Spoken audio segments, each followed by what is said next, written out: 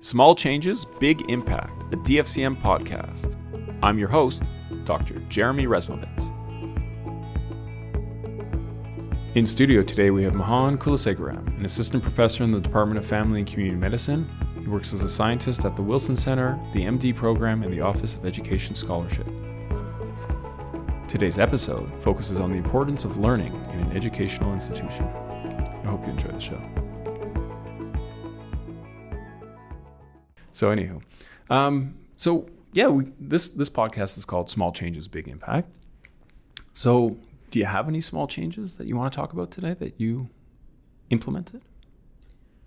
Most of the work that I do, so I'm going to talk about it professionally, at least in the type of the impact of the research that we do. So most of the work I do is small, at least on a paper-to-paper, project-to-project basis. We're not doing any grand experiments that are going to win Nobel Prizes.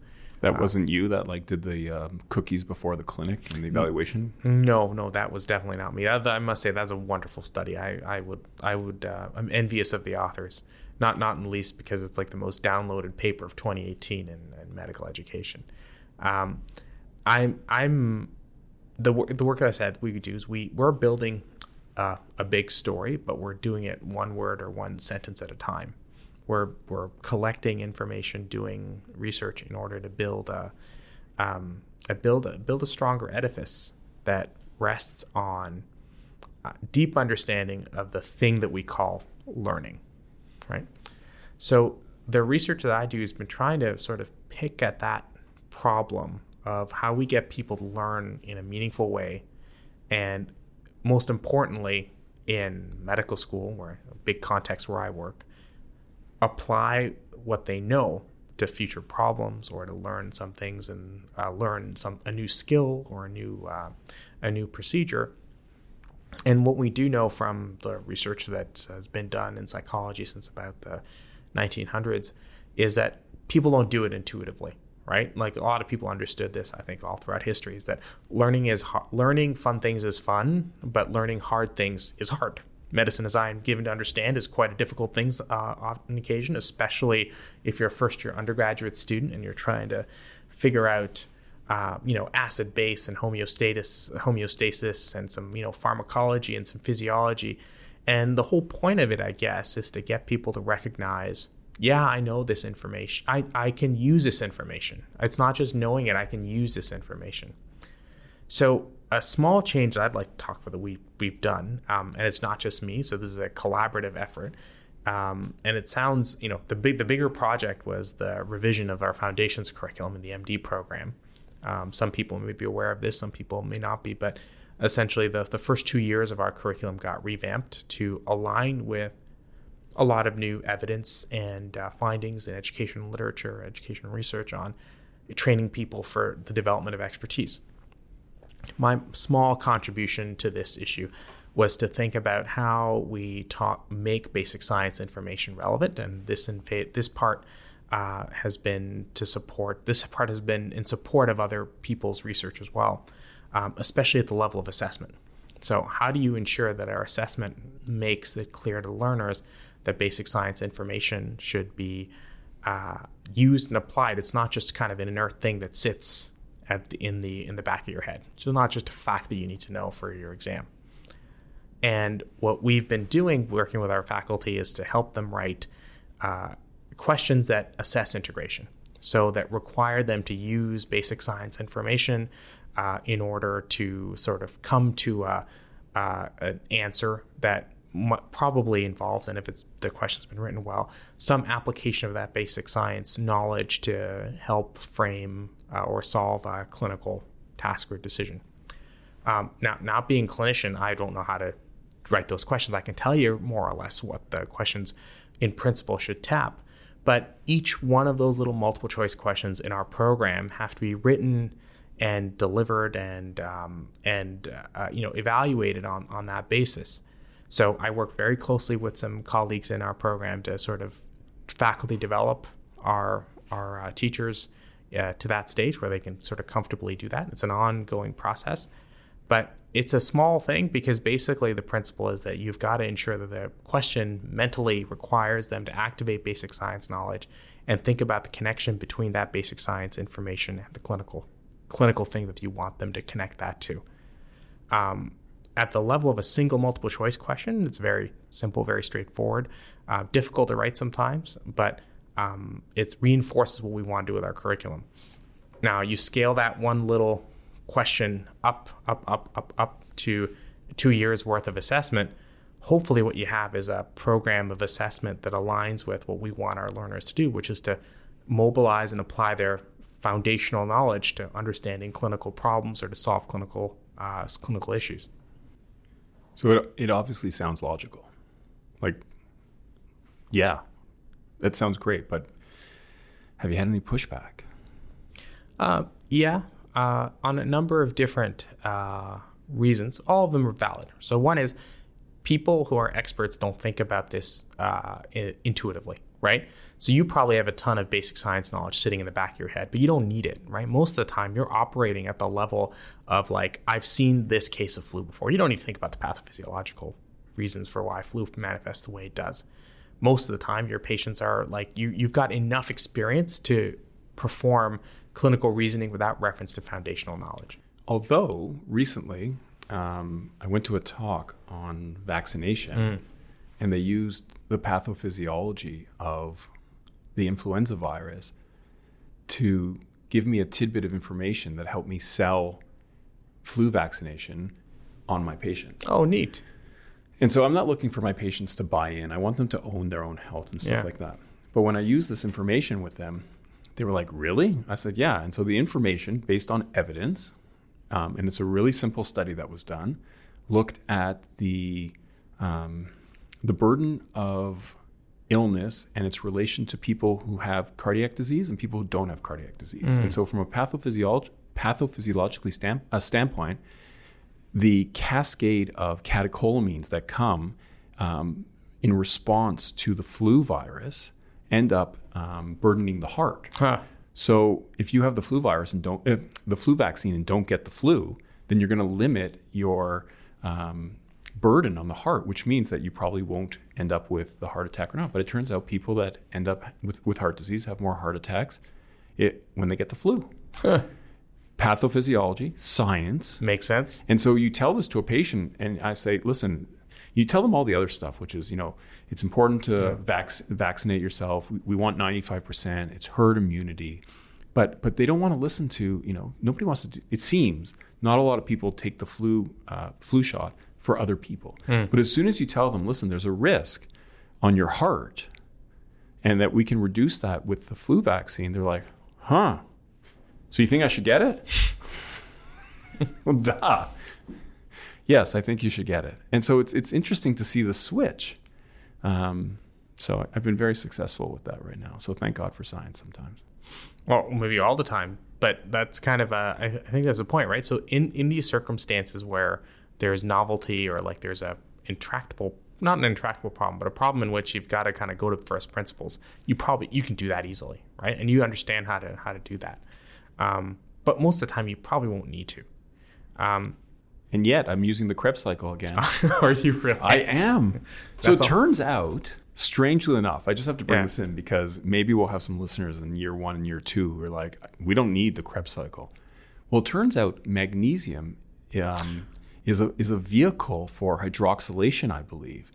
Because of its cation status, it can bind easily. And so you need magnesium. So we're finding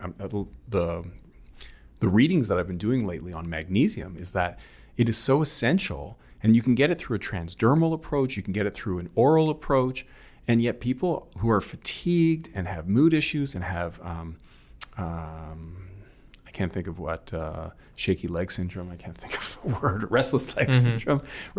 People, you're at a magnesium deficit, and maybe because your calcium to magnesium ratio is out of whack. But people are not getting enough magnesium, I think. It's tied into their vitamin D as well. And so all this stuff is predicated upon the Krebs cycle. Who would have ever thought that it was useful? Yeah. But it turns out that it's quite useful in producing ATP. And so if you don't have enough magnesium as a cofactor to bring in, I believe it's under the through the membrane as someone to receive it, you're not going to get your ATP. And if you're not going to get your ATP, you're going to be at a deficit for energy. You're going to feel fatigued. I recall very vividly my colleague Nikki Woods, does this research sort of on the instructional design side. And the example that she always uses when she talks about basic science, like, well, do we really need to know the Krebs cycle? Probably not, right? So at the FCM Day, I think in 2016, a family physician out in the community, I think he was a nutritionist, nutrition special, is a specialty focus of hers, stood up and said, well, actually, the Krebs cycle is very important for magnesium. It was the first we heard of it at that time. I'm like, oh, I guess that makes sense. She explained all the things you're talking about, the restless leg syndrome. I'm like, I wonder if I'm at a deficit for magnesium. And you probably are. It fed into my hypochondria very well. But you're right. It's funny, right? Like these things pop up that you don't often realize. There's the utility of the science underlying it. Yeah. Now that's in practicing physicians, but for trainees, it's a different story, because the utility of the basic science is actually to help them learn clinical stuff. It's just a scaffold or a ladder on the way to clinical expertise. And often the challenge is that while we can teach in ways that sort of supports the integration, our assessments aren't always connected to that idea, right? They're often assessing isolated facts or factoids or information that doesn't reinforce or support the fact you have to know the relationship between these things. For faculty, this can be a little bit difficult because if they don't operate at that level, writing these questions is not intuitive to begin with.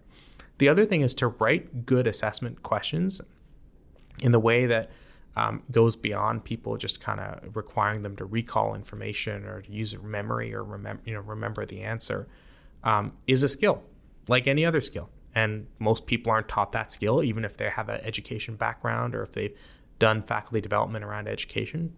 We don't spend a lot of time on that. So it took a long time to actually push people to push, pull, coerce, convince, enhance and support them in the way to get to this point. So it took some time working with other faculty leaders who had a lot of experience writing multiple choice questions and professional faculty developers, and going to our teaching colleagues at the where they are, right? Going to their academies or bringing them in at a course level and getting them together.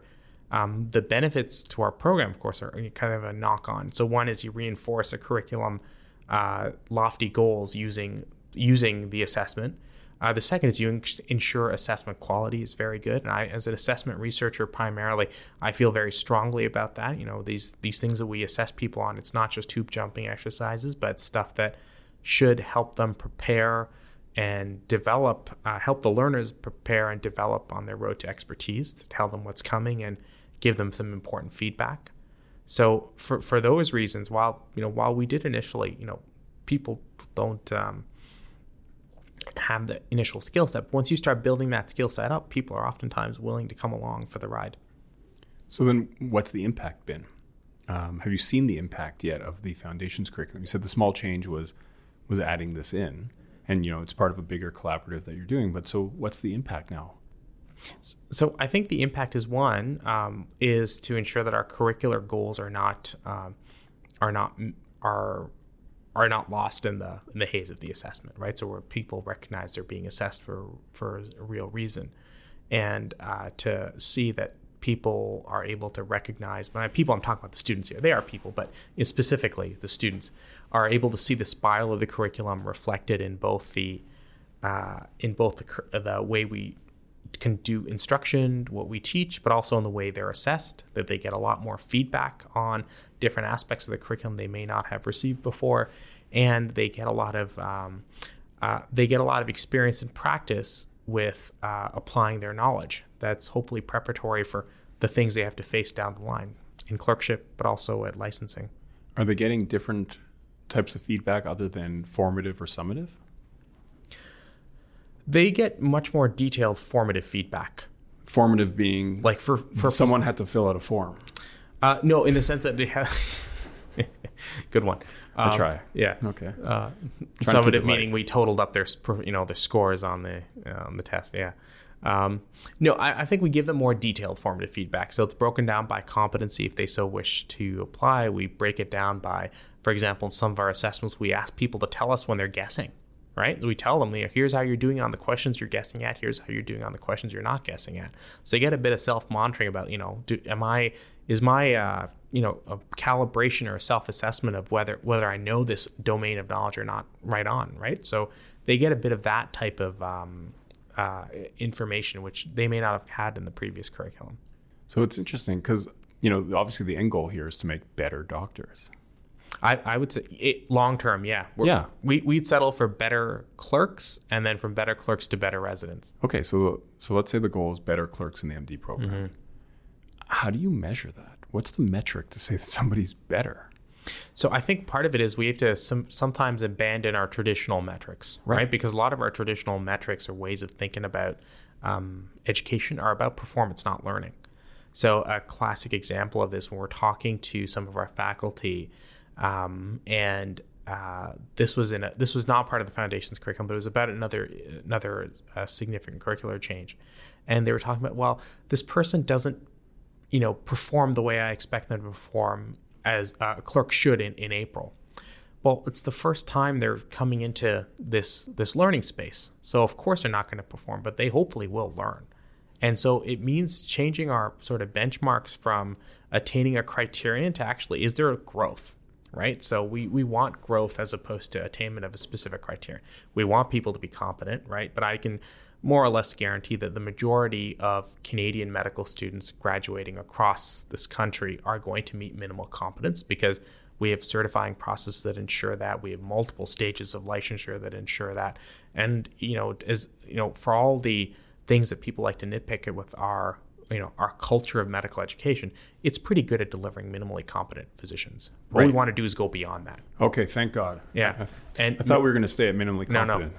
Yes, no, it's not about minimal competent. Well, we eventually want excellence. We want true expertise, and I think that's the part where we have to start shifting the metrics. So the questions become now is not whether the students can simply recite knowledge in the context of a clerkship performance, but do they have a different attitude towards seeking feedback? Are they better able to set goals for themselves as a result of the feedback they receive? Are they better able to apply their knowledge, and even if they don't know the answer, can they apply what they know previously to find that what the answer could be for that problem?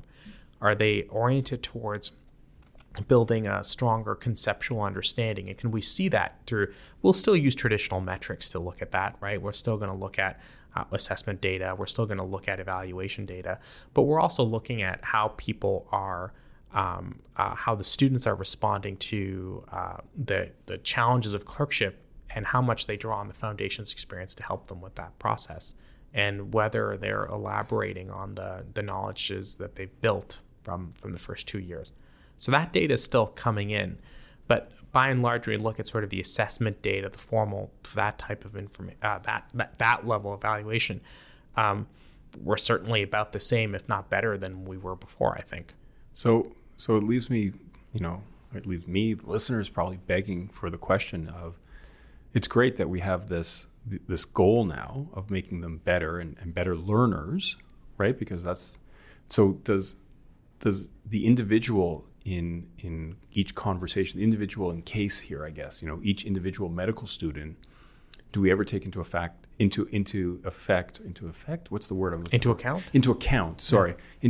their learning style? Does it matter at all? That's a really interesting question. Most of the learners I come across are olfactory learners. That is, they like to smell the learning. And so that's been a challenge, given that we often have to put people in scent-free spaces. So probably we're not meeting them where their learning styles are, but I suspect they're learning in spite of the misalignment between their olfactory learning style and their and the environments in which we're teaching them and what we're teaching them.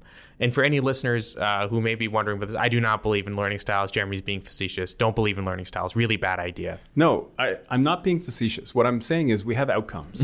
And so we have to get to those outcomes. Yeah. Do we ever account for the individualism of getting there? Because as long as we're seeing the curve, because it plays into minimal competency versus outcomes. And so do we want, when we graduate these learners, for them to be minimally competent, or do we want to attain excellence?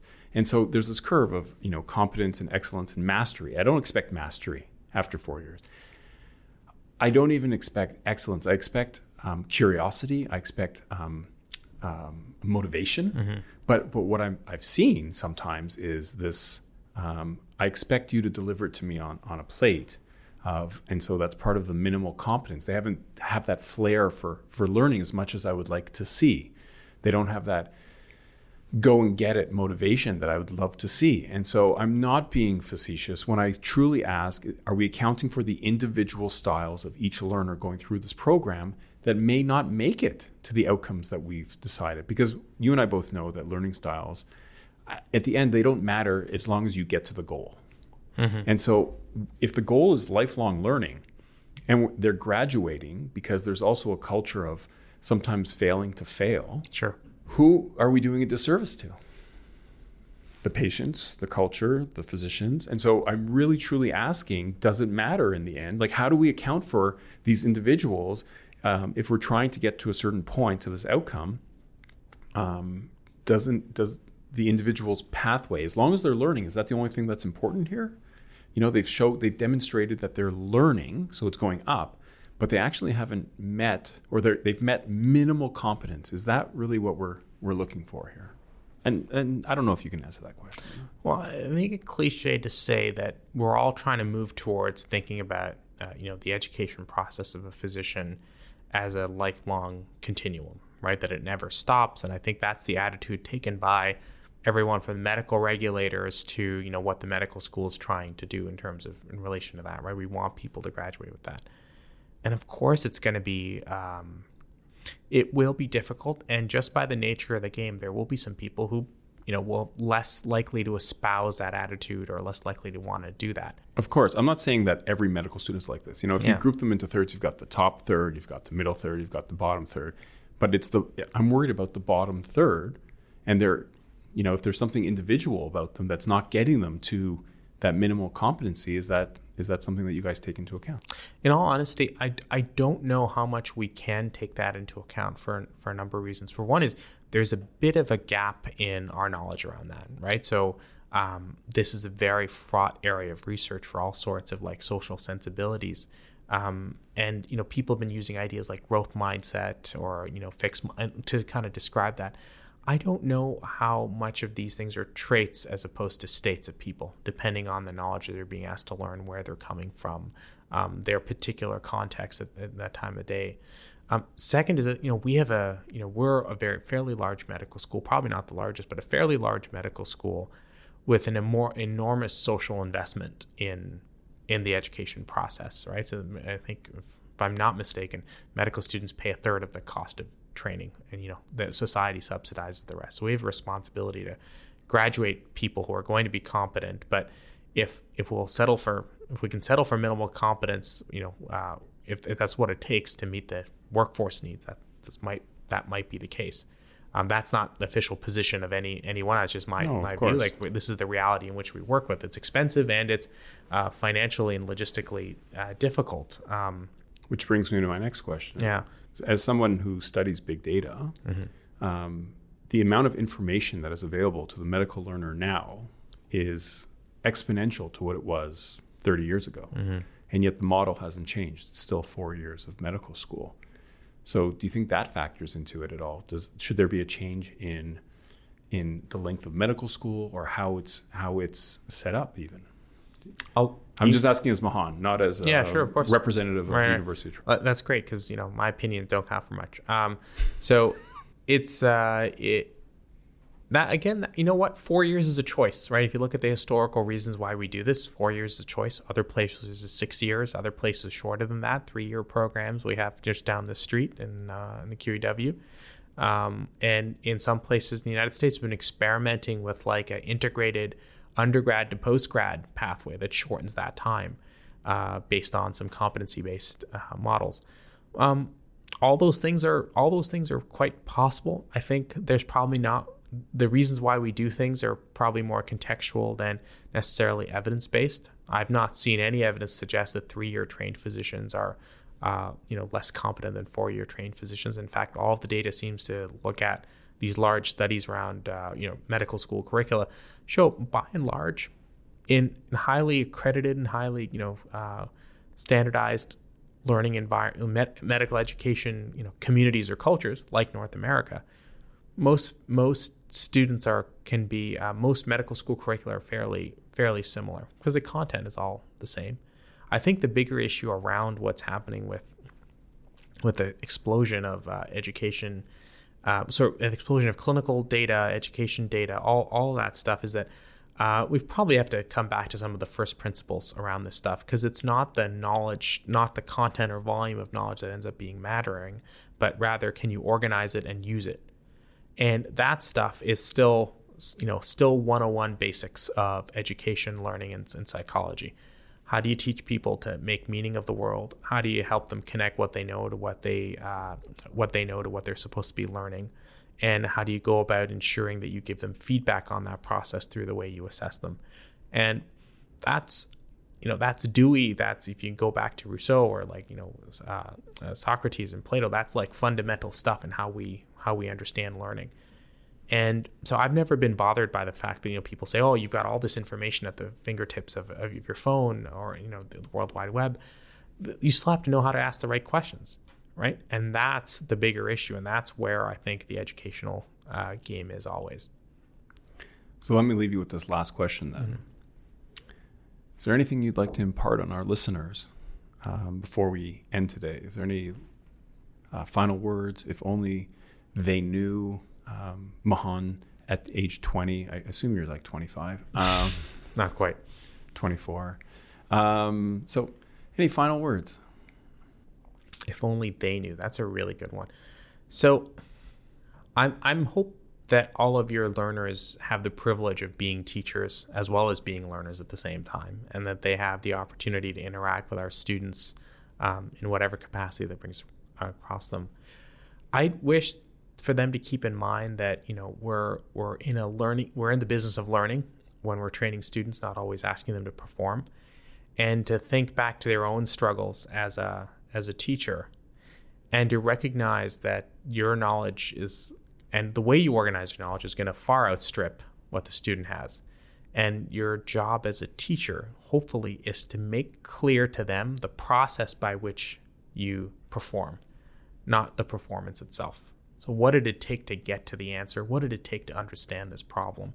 Because this is the stuff that's most opaque to students, and this is why we always complain, well, they rely too much on the algorithm, or they just fifed the patient, or you know what I mean? We give them all sorts of these tools to help them do procedurally things. But in reality, that's not where expertise lies. It's going one step below. And so even when they're assessing them at the bedside, I'd keep in mind that what you want to assess is, can they understand what's going on? Do they have a why or a rationale? Can they think about the what if and extrapolate their thinking? And if they can't do that, then hopefully you get a chance to push them along those lines.